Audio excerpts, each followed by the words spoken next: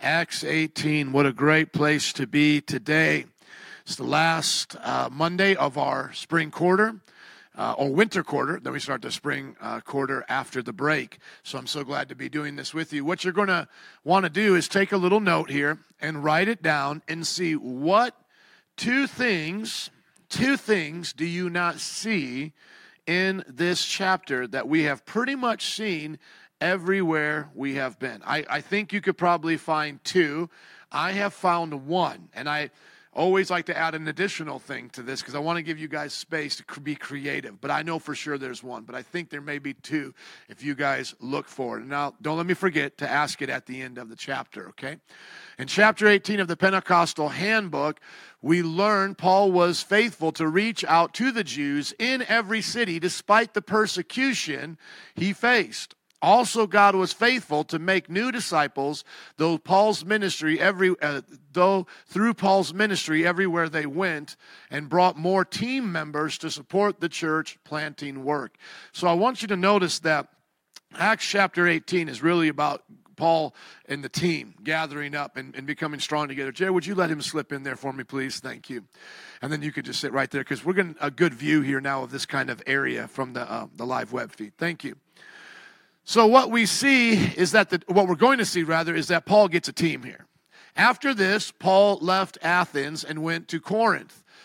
There he met a Jew named Aquila, a native of Pontus, who had recently come from Italy with his wife Priscilla because Claudius had ordered all Jews to leave Rome. Paul went to see them, and because he was a tent maker as they were, he stayed and worked with them. Every Sabbath, he reasoned in the synagogue, trying to persuade Jews and Greeks. A couple neat things I want you to notice here is that Paul was a tent maker. Paul was a tent maker as a way of living to provide for himself. We hear that brought up often in his letters. Whenever finances are brought up, that he has been a burden to no one, that he's paid his own way. He talks about him having the right to receive money from the ministry, but he hasn't used that right. So we know now what he does for a living is he makes tents. And there's a lot you can learn about that historically and what that kind of occupation was. Another thing that's neat about this is that he runs into other Christians who happen to be tent makers. What came first, we don't know. Was he hanging out with tent makers, found out they were Christians, or was he hanging out with Christians that he found out there's some that are tent makers? We don't know, but we find out that there's a couple who do this together, Priscilla and Aquila. And what we notice is that they're in the business of doing this together. That's an interesting thing. It's a job that they do together. So it's like a family-run business for them. And I think that's cool that the wife's name's included in there because she's pretty important. A sad thing that we notice is that the persecution for the Jews by the Roman Empire is intensifying. This is going to lead to the destruction of their temple in Jerusalem in 70 AD. Now we see that they're being forced to leave Rome. And as you look at commentaries, what is probably happening there is they're having too many protests, which the protests are based out of their wanting to have equal rights and the ability to live and flourish. And so they're not feeling like they're getting that. They're feeling oppressed, and they're trying to speak up for themselves. And Rome is like, no, man, we're not going to let you have any more than what you have. And the more you speak up, the more we're going to oppress you. And then eventually, now you're going to leave our capital city. And then that's going to turn into, now we're going to destroy your temple. We're going to show you who's boss around here. And that seems to be the trend of what's happening in the culture at this time, but that does not stop the Jews from bringing the Christians to the Romans to suffer persecution, which you would think the Jewish people would start awakening to this, seeing this in their eschatology. That Jesus said that he would do all of these things in Matthew chapter 24, that the destruction of the temple would come. You would think they would see this as the end of their world as they know it, but they don't. They're trying to grasp the power of the flesh. They're trying to make their kingdom come on earth. Not as God's will, but as their will. And it's proving to be nothing but troublesome for them. Another thing that we see here is that though Paul is now in Corinth doing the work of the ministry, he's in such a relationship with the Jews that he's considering that first and foremost what he needs to do. So they keep persecuting him, but he keeps going to them. That is just like, it's almost like the definition of insanity, doing the same thing over and over again, expecting different results. But God commanded it because God knew there would be different results. We're going to hear about a leader of a synagogue and his whole household getting saved. So there is fruit coming from there, but he is literally putting himself in the lion's den every time he does this. It's as if he's literally looking for trouble when he does it. But he's not. He's not looking for trouble. He's being obedient. But you can almost see from the Jewish point of view, it's like, leave us alone. Stop going to our people. We keep chasing you from city to city to city. We keep making you come before the governors. We bring you before our leaders. We beat you. We stone you. Leave us alone. But then the next chapter says, Paul goes to the synagogue every single week and he preaches the gospel. That shows us that we need to be just as determined in making disciples as Paul was to fulfilling the command. And once again, just another awesome note here at the beginning is that Paul believes that the Jewish people deserve this first. It's not that I think it's just a command, though he would do it out of the command. I believe he's also philosophically compelled to this because he knows that the Jewish people have been in covenant and there are true people who want to know about the Messiah. So in his heart, he's like, this is the right thing to do because I know they want to know what I didn't know. They want to know what the truth is. And though they some of them keep killing me, there's probably a lot of them that want to know what I want to know. And so just kind of put yourself in the position of these Jews that really don't know what's going on. So imagine like you're in Corinth, or you're a Jewish person, or you're a God-fearing Greek. News hasn't traveled to you yet about this new movement. You haven't heard much of it, and you're going to synagogue, and all of a sudden somebody comes to you and says, "Hey, have you heard about Jesus? Let me tell you about him. This is what's happened. He's raised from the dead."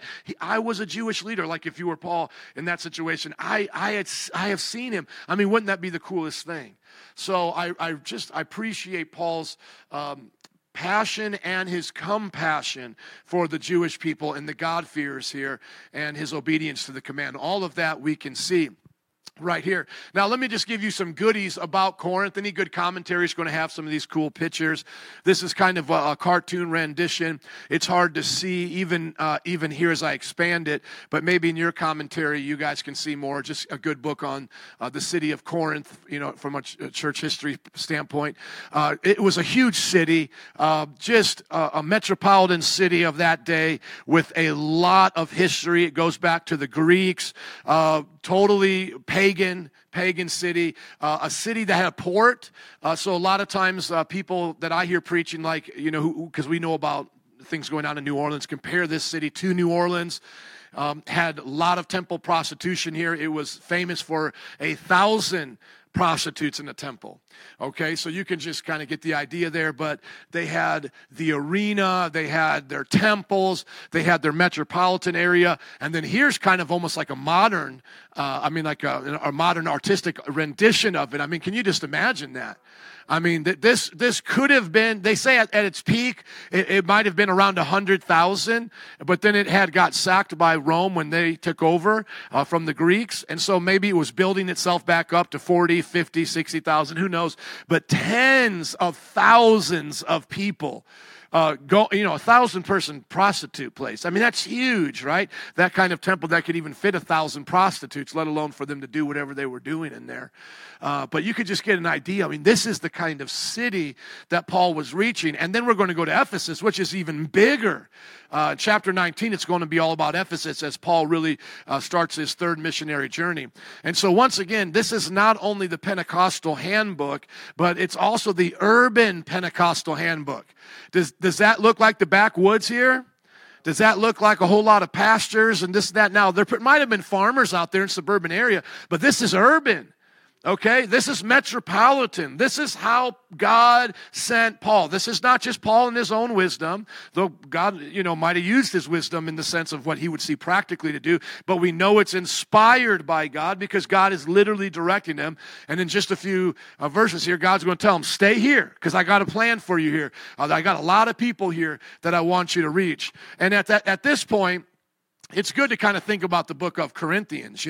There's 2 books written to Corinthians, and there possibly is a third that might have been lost. There is possibly a third. And Corinthians is actually a book that's written in response to a letter that they had sent to him. Now, that would be real cool if we had the letter, because then we could definitively understand the questions that Paul is dealing with there. But we'll see, like as I've showed you before on timelines, where these things are coming at. So just to show you a timeline right here, we're still in the second missionary journey, which is around 52 AD, and then Corinthians is written right, 1 Corinthians written right around 55 AD after his travels here. So what we can see as we look at the book of Corinthians is that they're definitely a wild bunch. They're definitely a wild bunch, but they're full of the Holy Spirit. God is moving even despite some of the situations that they're facing, and God is moving through this metropolitan church.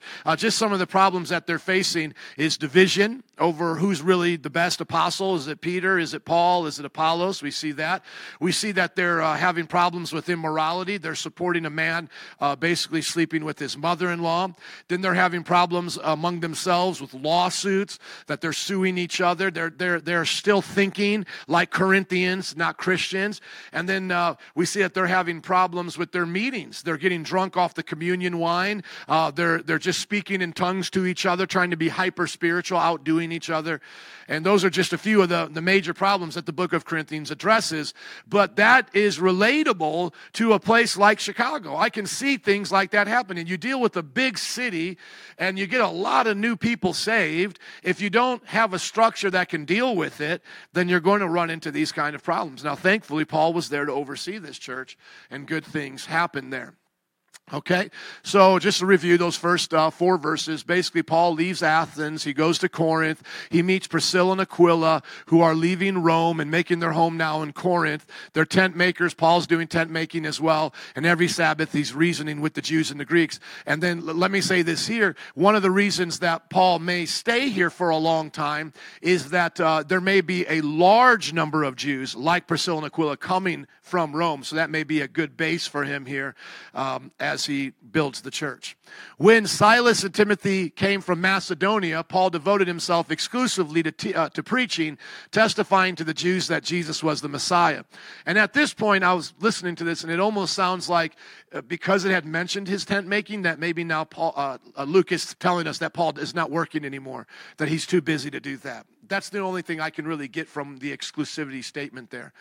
Verse 6, but when they opposed Paul and became abusive, he shook out his clothes in protest and said to them, your blood be on your own heads. I am innocent of it. From now on, I will go to the Gentiles. So here they get mad at him. These people right here, unsolicited as it seems, from other cities, which before it seemed like they were following him from Thessalonica to other places. Here, unsolicited from the Jewish people, from the Thessalonican Jews, these guys just on their own get sick of what he's saying. And if you notice, he does something here. He shakes off his clothes. Let's go to Matthew 10:14. It seems similar to what Jesus had said, and it's always good to see similarities with Paul and Jesus, even while the Gospels are still being written in his lifetime. If anyone will not welcome you or listen to your words, leave that home or town and shake the dust off your feet. So here's the idea of shaking dust off your feet, very similar to shaking dust off your clothes. And then he says, your blood be on your own heads. I'm innocent of it. That's a terminology that he uses again in Acts 20:26 through 27. But where does he originally get that from? That is Ezekiel the prophet. And it's always good to be reminded that the Christians' Bible, the early church Bible was the Old Testament. So here we see in Ezekiel, and when I do EZE, it puts me to to Ezra. Let me go here. Ezekiel chapter 3, verse 17 says, Son of man, I've made you a watchman for the people of Israel, so hear the word I speak and give them warning from me. When I say to a wicked person, you will surely die, and you do not warn them or speak out, speak out to dissuade them from their evil ways, in order to save their own life, that wicked person will die for their sin, and I will hold you accountable for their blood. So do you see how it works here according to God? If they are wicked and God tells us to warn them and we do not, they will suffer for their own wickedness, but the blood or the metaphor, the responsibility of it will be on us. We still may go to heaven, but on our judgment day, because it seems like there's 2 judgment days in the Bible, one where heaven and hell is separated, or for those who get to stay on the new earth and those who get sent into the lake of fire, more specifically, there's that judgment, and then there's the judgment of Christians, the rewards, the crowns, the revealing of what you did by fire, on that day, where it shows whether or not you were truly who God said you were supposed to be, whether you had wood, hair, stubble, or precious stones. So on that day, it's revealed. A lot of people may be shown to be held responsible for the people that they did not warn. And so you can think about it like as if this may happen at the first judgment day. You're watching your friends go to hell, and God is actually allowing you to see blood on your hand going, you're partly responsible for that right there. And that's why we as a culture can't be afraid to speak up. And then he says, but if you do warn the wicked person, this is verse 19 of chapter 3 here of Ezekiel, if you do warn the wicked person and they do not turn from their wickedness or from their evil ways, they will die for their sin, but you will have saved yourself, okay? And the idea that Paul is saying here is, I am innocent from what you have done to yourself. And this is the same thing with Jesus. Jesus wept over Jerusalem. I have done all that I can. Now, this proves, once again, this is not the Calvinist handbook. So there's so many things that we see repetitive over. This is a Pentecostal handbook. This is a non-Calvinist Arminian handbook. And this is an urban, not a rural handbook. Now, can you apply these things to different kinds of contexts? Absolutely. But primarily Pentecostal, primarily urban, primarily non-Calvinist Arminian, right? Does everybody get that? And the reason why that is because if God had not chosen them, then the blood on their own head would make no sense. He's basically saying, I preached to you, you made your choice, now you're going to hell and I'm going to move on. But if it's a Calvinistic mindset where God does the choosing from eternity past, then why would he even say this? He would say, God has not opened your hearts, has not destined you for salvation. He's just moving me on to the next group for those he's destined for salvation. He wouldn't put it back on them. Now, I know there's a big word that they try to use called compatibilism, that there can be a compatibility between God's sovereignty and man's free will, but that only contradicts their position even more. It only causes more of an issue. What is God being compatible with if he is sovereign ultimately over everything? He doesn't have to be compatible with anything, himself or another person's will. And if you're saying then he's compatible with man's will, then is man's will free? Because if man's will is not free, then there's no reason to even say he's being compatible. He's already been destined to be a sinner because of the fall of Adam. So neither side, from God's perspective or man's perspective, does the compatibility work. If they say, well, you'll always choose what is your greatest instinct, your greatest desire, that's what's compatible here. Well, once again, how did I get that desire? How did a lion get the desire for eating a animal over eating a carrot? Okay, God created him that way. So how does the sinner have the desire for sin over God's will? God created him that way. And that goes back to Romans 9. God created Esau for destruction. He's made to be doomed from the womb. It's all God. But see, that's the way they read it falsely, right? But we don't see it that way. God didn't choose Esau to go to hell according to Romans chapter 9. God chose Jacob over Esau as the nation of Israel over the Edomites. That's the simple thing. It never even says there that Esau goes to hell. As a matter of fact, when Jacob meets literal Esau, he hugs him and says, you remind me of the face of God. Esau very much could have repented and be in heaven. It had nothing to do with personal salvation. It has to do with the choosing of nations. And how do we know that? Because you look at the reference of Jacob I love, Esau I hated. Where does that come from? That comes from Malachi, not the book of Genesis and the narrative of the individuals. It comes from God reiterating his promise to the Israelites over the descendants of Esau, the Edomites. Boom, shakalaka. Come on, somebody. But once again, this shows us, and this is why the Bible says he would spend time with them day and night trying to persuade them, because he saw the responsibility was on him too. Do you understand this? I know Calvinists will point out and say, well, Calvinists have been great missionaries as well. Yes, but inconsistent to their theology. Because if you truly believe it's God's doing, then what do you have to be responsible for ultimately? You get it? It really works against the system of missions. But if you believe you are responsible as much as they are responsible, I shouldn't say as much as they're responsible to their salvation, but you bear a part of the responsibility. Let's say that, just like Ezekiel's time, right? Then you see, I have to play a part in this. I have to do something, and I'll be rewarded or judged by it, right? And that goes right back to Ezekiel. Ezekiel wasn't a Calvinist prophet. Ezekiel's telling the same thing to the people. This is your choice. This is your choice, and I'm making my choice too to tell you what your choice needs to be. Amen? And so that changes really the perspective to be consistent with the biblical narratives, the commands of the Bible. Because otherwise you basically have, the idea from a Calvinist, if you're dead and you can't do anything until God does it, you basically have people going to a cemetery commanding them to live, and it's impossible to do so. Now they may share the Ezekiel dead men's bones scenario, but once again, the dead men's bones is not a literal physical death. It's showing that they were spiritually dead, and God is joining them together now as a nation. A nation is being brought together, okay? But it's not a physical, the spiritual death does not mean that this is individual salvation. The spiritual death is the death of their nation as a whole. He is bringing them back together. Okay, that's why it says, wake up, O sleeper, and rise from the dead, and Christ will shine on you. If I'm as dead as Lazarus, why do I get a choice to whether I wake up or not?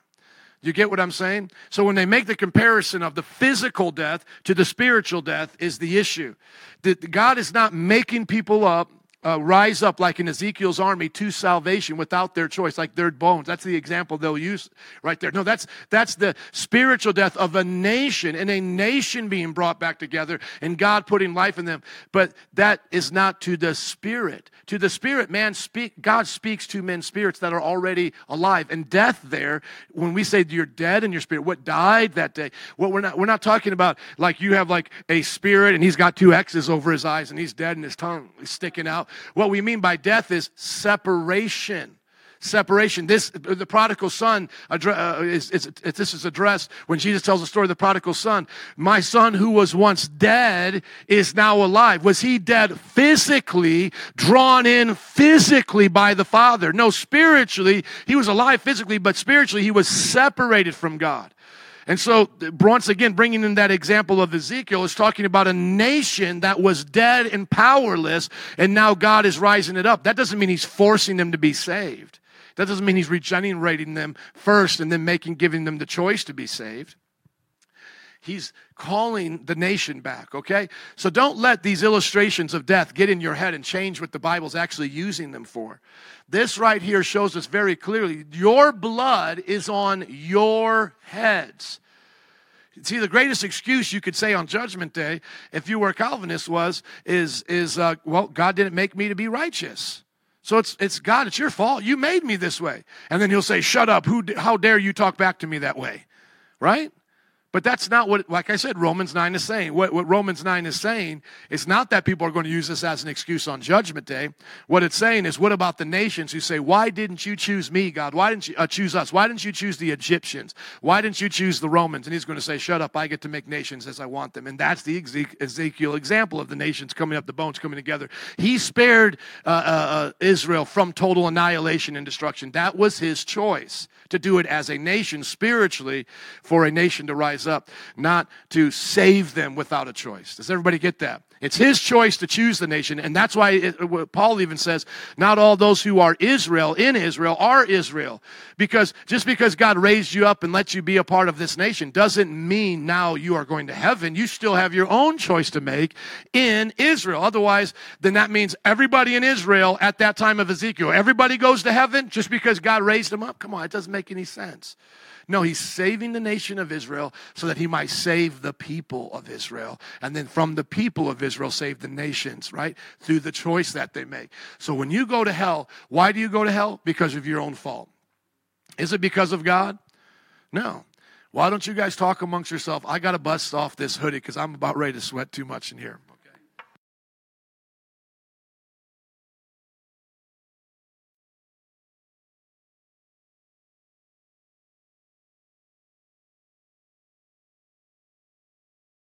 I can see a few of you definitely tracking with me. Others are still trying to catch up. The idea is you may not know as much of Calvinism as I was presenting in that rebuttal, but as you study, you'll know like how some already know, like, man, he just rebutted a whole bunch of things at once.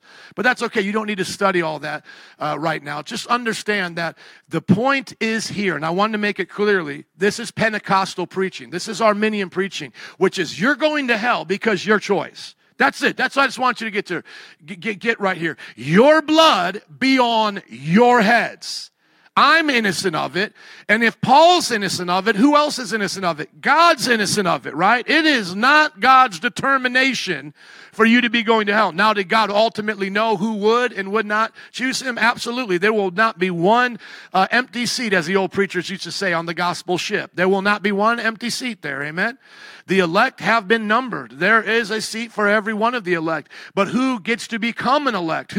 What decides how we become in Christ? It says you were marked in him when you believed in Ephesians chapter 1. So God predestines us to salvation, those who he knew would believe, those he foreknew. He foreknew they would believe. Those are the ones that are the elect. So here's the ship of the elect going to heaven. He knows who will choose him, and he predestines them to be conformed to the likeness of his Son. Amen? Amen. Verse 7, then Paul left the synagogue and went next door, which is really cool. He just leaves it like, you can almost see like in a metropolitan area. He leaves the synagogue and goes next door to Titius's house, Titius Justus, a worshiper of God. Boom. He just says, okay, I'm leaving the synagogue. Going to go right over here. Got my guy. I'm going to start my Bible study in his house now. So that shows you that they live in an urban area. This guy's house was right next to the synagogue. He probably heard Paul preaching at the synagogue. He said, I believe.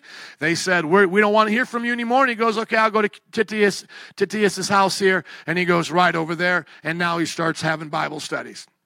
Verse 8, Crispus, the synagogue leader, and his entire household believed in the Lord. And many of the Corinthians who heard Paul believed and were baptized. Now, is this insanity to keep going back to the Jews? No. There's results happening here.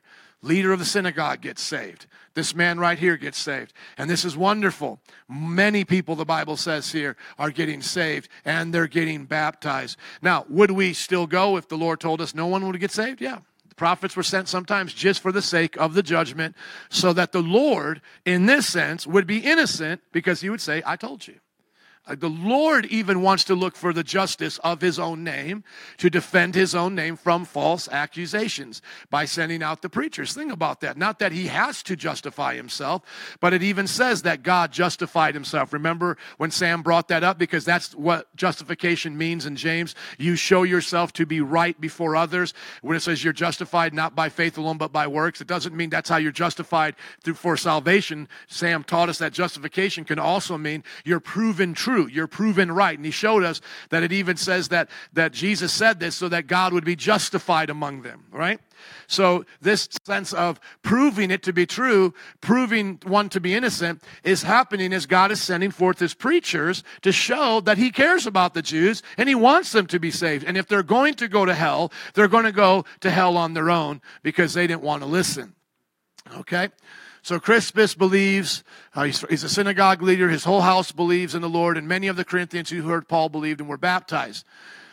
And I kind of want to ask you guys now if you've caught anything yet, but let me go through this a little bit, so don't let me forget it, okay, as we get towards the end of the chapter. One night, the Lord spoke to Paul in a vision, do not be afraid, keep on speaking, do not be silent, for I'm with you, and no one is going to attack and harm you, because I have many people in this city. So Paul stayed in Corinth for a year and a half, teaching them the word of God. Well, I want to bring it up. Let me just bring it up right now. Did anybody catch in the first 11 verses, two things that you have not seen that were normally in every chapter? Yes. Yes, exactly, a revival or riot. Now, there's going to be a little bit of a riot right here after this. That's why I wanted to wait. But I can tell you, as this happens, nobody is beat from the Christians. Nobody is beat here. So you don't see any physical abuse here, which we normally been seeing. And what's another thing that you have not seen? And I can tell you it will not happen for the rest of the chapter, because normally it would be described right around these same sections. Especially around verse 9, it would be described. Think about it. In almost every description of where there's a revival, people are getting saved. What is normally mentioned? Signs and wonders.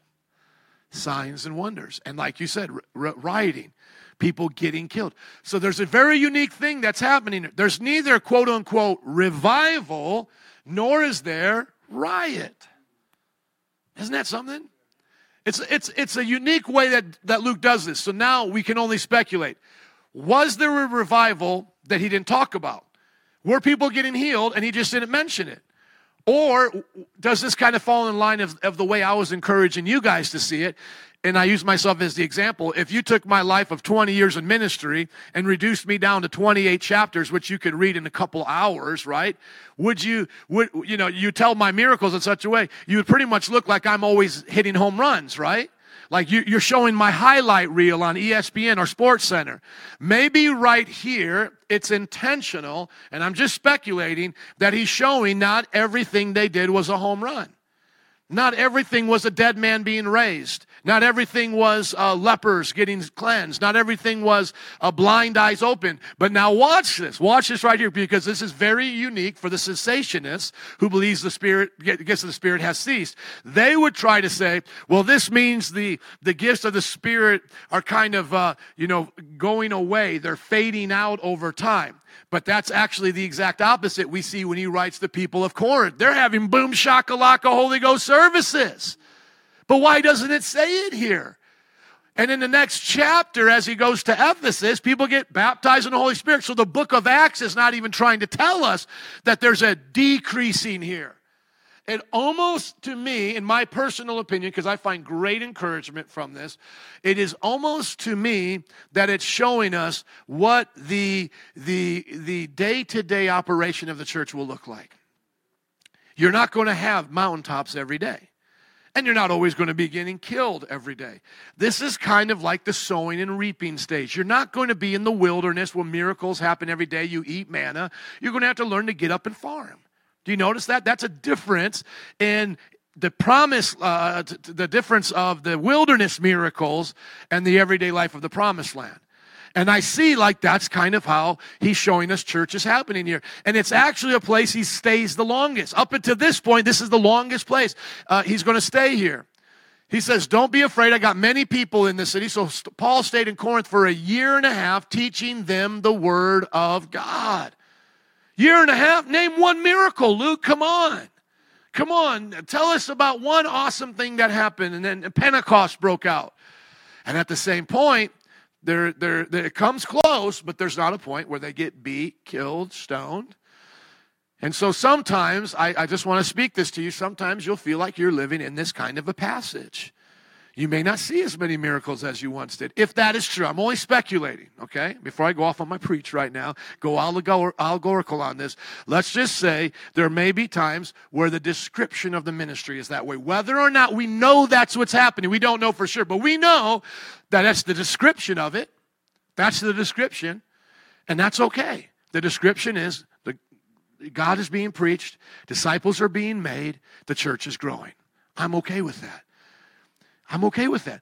Like I said, still the Pentecostal handbook, because I know the gifts of the Spirit are present, but maybe there's not anything there that's so just, wow, revival, this thing happened. Maybe it's just every day they got together. One had a word, one had a prophecy.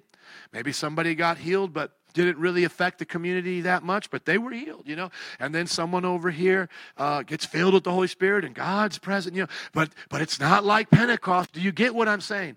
Sometimes it's not home runs, it's base hits. Not everything's a Hail Mary touchdown pass. Sometimes it's just first downs. And I just saw that here today as I was listening to it on my car. And I don't know about you, but you can go back and look it over and see if you can find anything hidden there. But those are the two things that I found missing there. While Galileo Galileo, oh, it's not Galileo, and I listened to this, and I was, Galileo, there we go, thank you. I listened to this oftentimes on the way here. Your way would work too. How were you pronouncing it? Yeah, Galileo. But see, there's no I in between the two L's. Oh, you pronounced the L like that. Say it again. Galileo. See, but it was pronounced, as I was listening to it, Galileo. Galileo. That's how I was hearing it, okay? I always tell myself in the car, do not mess up these names, because then you're going to have to explain you mess up the names. And it's going to be this whole long thing in the middle of the sermon. And I listen to myself, and I'm probably, like in the future right now, listening to myself in the car going, why are you stopping to do this right now? You told yourself you weren't going to do it anymore, so stop doing it. You know, that's literally what happens. It's the humility of a pastor on Monday. When Galileo was proconsul of Achaia, and I'm sure I'm messing that up, Achaia, the Jews of Corinth made a united attack on Paul and brought him to the place of judgment. So now the attack is made. But nobody's beat, nobody's hurt. The riot starts to happen. But let's see what happens here. This man, they charged, is persuading the people to worship God in ways contrary to the law.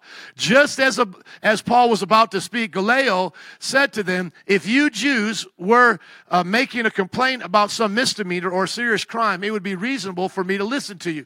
But since it involves questions about words and names and your own law, settle the matter yourselves. He's like, man, I don't even care. I will not be a judge of such things. So Paul just gets off. He didn't even have to apply to Caesar there. Lawrence, he didn't have to do anything. This guy, he's already sick of it. And you can tell, it's like, why do you guys keep going to the Jews, to the Romans? This is where sin makes a fool out of you. They had just drove your people out of Rome. Why are you messing with them? Get saved. Live for Jesus. No, but they don't listen. They don't listen. And now watch what happens. This is a unique situation right here. Then the crowd, they're turned on Sosthenes. Don't you dare take it from me here. I appreciate your help, but I don't need it quite yet. I got this one. Sosthenes. Everybody goes Sosthenes. So Sosthenes. I love you. He's so good at this. He makes me look like really lame. He really does. But not on purpose. I actually need the help. Don't feel afraid to help me because I stumble so much. But there's a few more here, by the way, and I'm going to do it. So let me do it first. Let me humble myself here in the sight of God and man.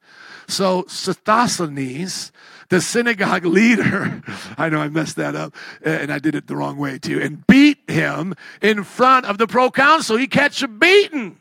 He gets beat. And Galileo showed no concern whatever. So you can see Luke is already catching on to this. You know, as he's writing this, he's like, these guys don't even give a rip about us. They let the Jews beat on one of theirs right in front of them, and he don't care. He's like, beat them up. The commentaries try to do a couple things here to help us understand the situation. Number one, why are they beating on one of their own? The idea is that possibly he let them down. So it could be that he's the new synagogue leader because Crispus got saved. So now he's the new synagogue leader, but he's doing a terrible job, and so they beat on him. But then what's unique about Sosthenes here is that he's mentioned in 1 Corinthians chapter 1. Chapter 1, verse 1. And so we see that he's now a companion of Paul. Paul called to be an apostle of Christ Jesus by the will of God, and our brother Sosthenes. So the question is that the same dude?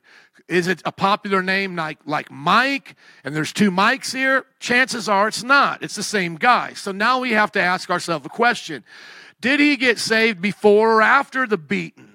Now, it could be he caught the beating because as they showed up there, he didn't have their back as the new leader who was trying to be a peacemaker between the two groups. And they're like, we're mad at you. Why are you not taking our side? And they beat him for that. And that would be him catching the beating as a Christian, and that would take away my little insight that there was no beating of a Christian here. Or was he in fact a Jew doing part of the persecution here, bringing before the proconsul, catches a beating, and then gets some kind of a revelation after a beating? Because how many know you learn something after a beating, even if it's just to run faster or duck better? Or after a beating, you walk away with life lessons, amen? And so he might be thinking to himself, these guys don't have God on their side anymore. God is no longer with them. Ichabod, the glory, the kabod has left the building. I'm going with these guys. So who knows whether or not he caught his beating as a Christian or as a non-Christian. But those are the historical facts right there. Those are just the facts, okay? So now Paul was told that he shouldn't leave and nothing would happen to him, right? So God keeps his promise to Paul. So that's pretty amazing. Now Paul stayed in Corinth for some time. Then he left the brothers and sisters and sailed for Syria, accompanied by Priscilla and Aquila. So now he takes them with him. Notice how he's building his team in these relationships. I think everybody can find themselves somewhere here in this chapter, either as a Paul, either as an Aquila, a Priscilla. You can find yourself here in just a few short verses as an Apollos, maybe a Timothy, a Silas, a Crispus, a convert. I mean, there's a lot of places to find yourself here in this story as being a part of the church. I just like when names are named because it makes me feel like it's special to be in the church. Like he has my name written down. He knows our names. These people are mentioned here because God cares about them. So he takes Priscilla and Aquila with him. Before he sailed, he had his hair cut off at Centrea. There we go. Centrea. And trust me, that's the way it comes out because I had to practice it with Drea. But I actually had to say it out loud here to you guys. He cut off his hair. I know that one little pity laugh. I take that. I received. I know you love me. It's like, huh. No, literally, we were at a Greek restaurant, and I was there with my wife and Adam and Christina, and some name, I don't even think it was a Greek name, they were trying to help me say, and it was like, they said it, and then I said it wrong. They said it, I said it wrong. Then I started getting loud. I'm trying my best, and everybody's like looking at me, and they said it, and I said it wrong again. And I mispronounced it so many times. There are concepts in life that I can understand. There are deep places I can go with my mind. But the ability to pronounce names, proper grammar, eludes me. This is my thorn in the flesh. And I have asked God to deliver me from this demon of bad grammar and theophany, stuttering, and weird ways of pronouncing names. But he says, my grace is sufficient for you. Amen. Half kidding there. Okay, so don't say it. Drea, Centrea. There it is. Because I kept saying Centuria, but it's Centrea. It's the way this guy was pronouncing it, okay? And I know you guys are having fun with me because it's, I was listening to Lawrence preach one time and he was butchering the name so bad, And then he tried to play it off. He was like, oh, that place. He's like, oh, this name, And I was like, hold on, no. We don't disrespect the word of God like that. I said, these names will last longer than your name, so we're going to honor them, amen? So if God found it fit to put them in the Bible, we will learn them. Centrea. Okay, so we'll go back to make this sentence make sense. Okay, then he left the brothers and sisters and sailed for Syria, accompanied by Priscilla and Aquila. Before he sailed, he had his hair cut off at Centrea because of a vow he had taken. Now, once again, does this mean, ding, ding, ding, this is the Jewish legalism handbook now? Because maybe they might agree with us all the way up until this point. Not thinking of the black Hebrew Israelites or the Seventh-day Adventists, but let's think about Pentecostals who fall for this too. Dr. Michael Brown is always teaching them to not try to go back and be a Jew. You'll be laughed at by the Jews and you'll be under the curse of the law, because they won't take you seriously. So it could be the Pentecostal, Arminian, urban Jewish legalism handbook. No, but because what we see here is once again, Paul is a Jew interacting with Jews, and he's doing things on behalf of them. And it even says towards the end of the book that he goes to the temple for other Jews to make their vows and do such things. Now, could there be more than just a missiological approach to this? That he literally wants to make a vow for his own spiritual growth. That he's not making vows that maybe he had made as a Jew, and now he's going to go talk to the same people in Jerusalem. This is probably a Nazirite vow. You do, you make this commitment for a time. You don't cut your hair or your beard, and then you cut it off, and then you bring it to the priest, and then they burn it, okay? Is he trying to do that to see more people? It's like, hey, I used to make this vow let's say around Lent time, Christians do whatever. And so he's like, I'm observing this vow like I've always done, and I'm going to go show up during this time of Lent in my life, and I'll get to see my friends there in Jerusalem. Is that it? Or is he literally going, I want to get closer to God during this vow, okay? Either way, it doesn't mean we have to keep the vow. We know that the Gentiles have already been given the freedom not to follow the Jewish law. What now happens is the controversial discussion. Were Jews, and because I would say they're not anymore, and this is where I would disagree with my friend Sam, but I would up into a point, so we'd have to talk more about it. Sam said that Paul circumcised Timothy because Jews are still required to keep certain parts of the law, okay, until Jesus comes back. I don't agree with that. I don't believe a Jew has to be circumcised anymore, but I do believe in this time they had to be. Where do I make my distinction? The destruction of the temple. I believe once the temple was destroyed, there was no more need in being a Jew in any Old Testament 613 way. Now, they could, if they want to, keep the tradition of the circumcision and so forth and so on, but they do not have to. And I believe the culmination of it was when the temple was destroyed. So, under my system of belief, even if Paul does this for spiritual growth, he does it because the temple is still there. And in his eschatology, he probably literally believed he was going to see Jesus' second coming at that temple. Now, he dies before the destruction of it. But I believe those who saw the destruction of it, that was God's way of saying the old is obsolete.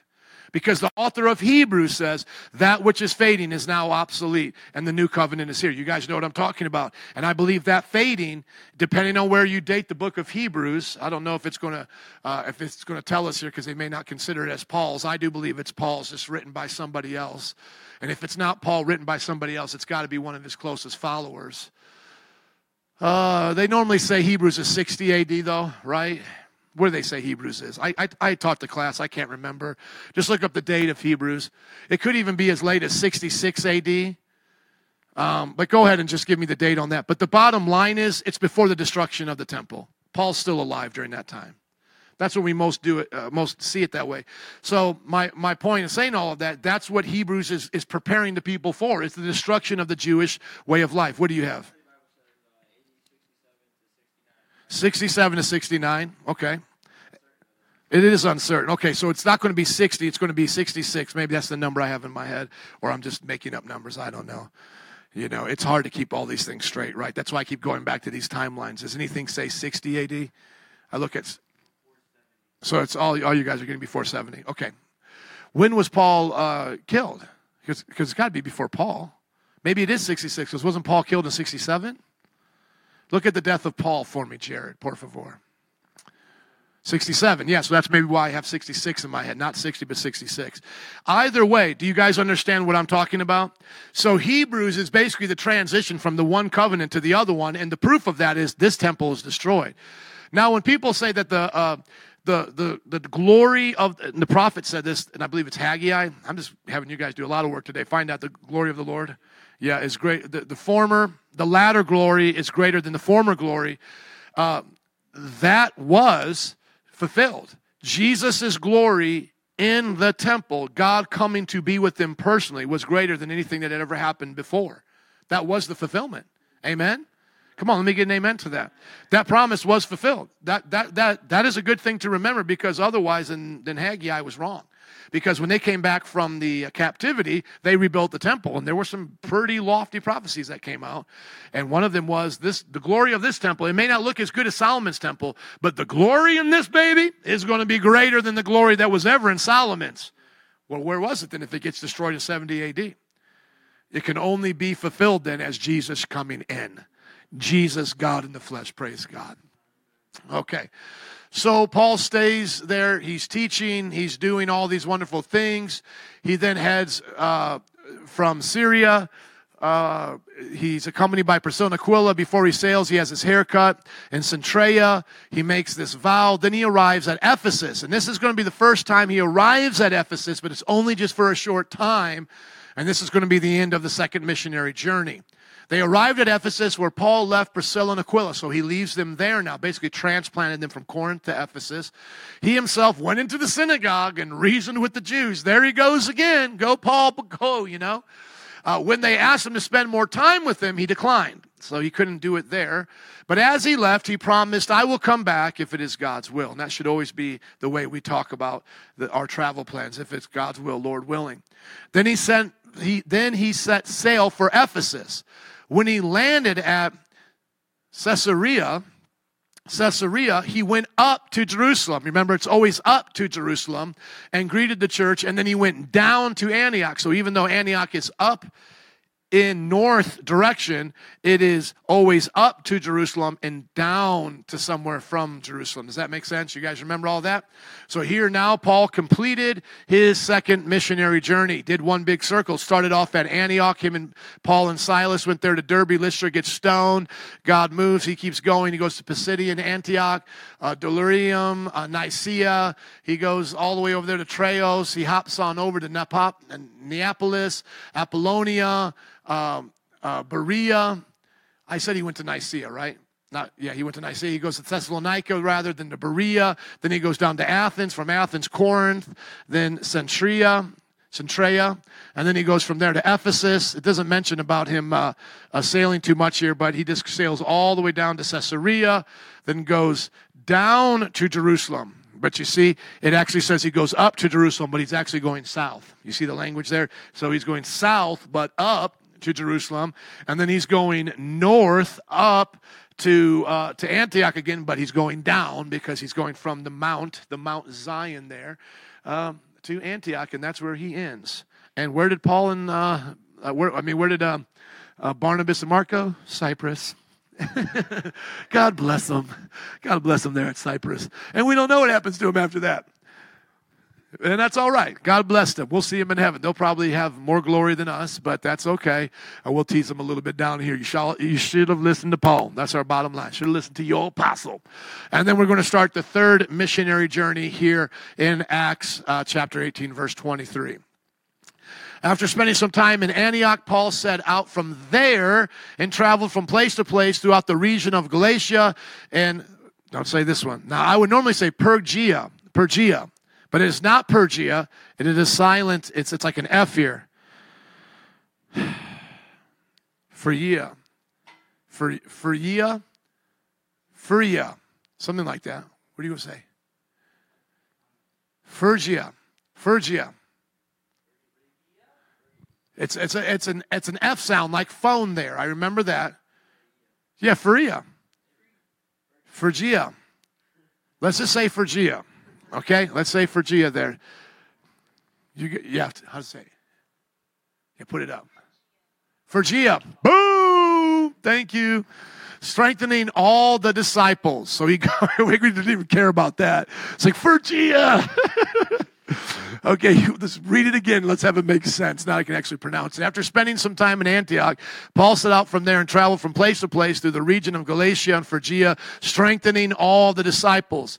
So as we could see, he's going to do what he did in the second missionary journey. On his third missionary journey, he's going to take that place again and kind of take that same route. Do you all see it? He's just keep making the same circle, and this time he actually doesn't expand it.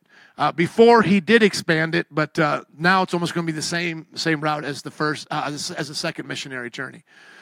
Meanwhile, a Jew named Apollos, a native of Alexandria, came to Ephesus. He was a learned man with a thorough knowledge of the Scriptures. He had been instructed in the way of the Lord, and he spoke with great fervor and taught about Jesus accurately. Though he knew only of the baptism of John, he began to speak boldly in the synagogue. When Priscilla and Aquila heard him, they invited him to their home. They invited him to their home and explained to him the way of God more adequately. A couple unique things right here is, how did Apollo get saved and know about Jesus but only know John's baptism? This is my speculation right here. You remember the Great Commission being given and his baptism, right? But we don't know in the timeline of when that was given after his resurrection. So as he was resurrected, meeting with people, like on the road to Emmaus, 500 people saw him, the Bible says. They might have left during that 40-day time before he gave the instruction of his baptism. You guys like that?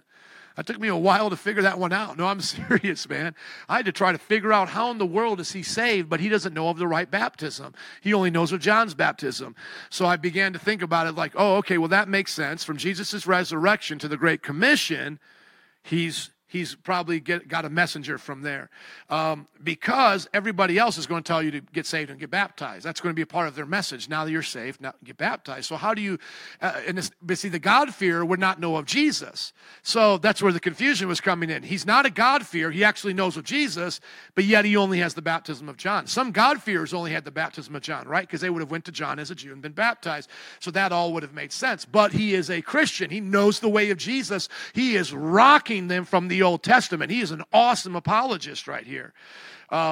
Which the words I do not believe play on each other at all. Apologia is where we get the word apologetics from, and he has the L there instead of the G. So it just happens to sound similar because of the first few words, like mouse and house, not really related. You all with me? So anyways, he's an awesome apologist, and so that's where I came up with this theory, and I didn't check a commentary because I actually caught it on the way here. You guys can check it, is that he must have heard the testimony from somebody in those 40 days that wasn't able to hear the Great Commission, because information doesn't travel fast during that time. So imagine like you're one of those 500 disciples, you hear about it, you go see Jesus, wow, you're resurrected, but you leave. You got to go back. You're just traveling to Jerusalem. You just went there to do something. You've got to go back. You can't stay there for another 30 days. When Jesus has only been raised 10 days. You stay for 3 days, 13 days, right? You can't stay another 27 days. You've got to go. You've got to go back home. And then it's like, hey, my disciples will tell you the rest later. It's like, okay. And then you just go tell everybody about Jesus. You convince them through the scriptures, like how Jesus did with the people on the road to Emmaus. You're making disciples. And that's basically what's happening here. Now, I don't think, I'm not trying to say Apollos was one of the eyewitnesses to the resurrection. I'm saying he probably met one of those guys because it doesn't say it. Now, that doesn't mean he couldn't have been an eyewitness. He could have been one of the 500 and just been himself in that situation where he leaves early. But he's speaking boldly, dude. He's rocking these people. Now, another thing I want you to notice is that Priscilla and Aquila, you notice how it keeps saying husband and wife, husband and wife. Why not just the husband, Aquila? Why does it say Priscilla? See, we're seeing here women are in the ministry too. And it even makes it clear here by using the plural. They invited him to their home. See equality there? And explained to him the way of God more adequately. See, was this woman teaching a man? I think so. Okay, I think so. Why are those prohibitions there? Because they were getting saved from places like Ephesus and Corinth, where they were false prophets. These prostitutes were false prophets, and they're now probably abusing their authority in the church, and now Paul has to shut them down. So it was a temporary ban in these locations. But people like Phoebe and Priscilla and Andronicus and Junia, Junia is the wife, sorry. Junia, Phoebe, Priscilla are leaders in the house teaching. I believe that. When Apollos, because they didn't have the prohibition brought against them, when Apollos went to Achaia, the brothers and sisters encouraged him and wrote to the disciples there to welcome him. So it's like, hey, as you're traveling, we'll give you this letter to let everybody know you're on the team, you're a good guy. When he arrived, he was a great help to those who by grace had believed. Now watch this. This is one of my favorite verses in the Bible right here, the book of Acts especially. For he vigorously refuted his Jewish opponents in public debate, proving from the scriptures that Jesus was the Messiah. So he was just rocking them hard, and people were like, yay, go Apollos. Amen. And then we'll take up next chapter when we get back from the break as Paul is in Ephesus. It literally just kind of skips through that right to Ephesus. So we got whatever we got of him traveling to Phrygia and Galatia was just here in this chapter. So there's not a lot going on there that's brought up. Chapter 19 starts off with him in Ephesus doing the boom shakalaka with some of John's disciples. Here's what we need to take away from this, is that sometimes in places we have the greatest resistance, like he did in Corinth, right there with that what seemed to be a huge contingency against him. We see in those places of resistance, God will bring forth the greatest fruit, just like he did with Paul in Corinth. That ended up being the longest place he stayed, even though they seemed like they were trying to resist him a lot. But it never went beyond that resistance. It never went to actually persecution and killing and all of that. But they were really resisting him. They didn't want him there. They kicked him out. They tried to bring him before the proconsul. And personally, in my opinion, once again, that I take away from this and why it happened was because they were losing their power and authority. And it's like they get like their last attempt here as we get into his third missionary journey to bring him down. They take these vows, right? You remember we talked a little bit about that, is that anger will make you even want to murder people, and that's what they did in the Bible. They took vows they won't even eat or drink till we kill him, and it still doesn't work. God has mercy on Paul. Let's pray. Father, make us fruitful as team members of apostolic teams that go and plant churches around the world. And let us see signs and wonders come forth, God. But not even just for the sake of a sign and a wonder, but for the sake of being obedient and making disciples. In Jesus' name. And everybody said, amen.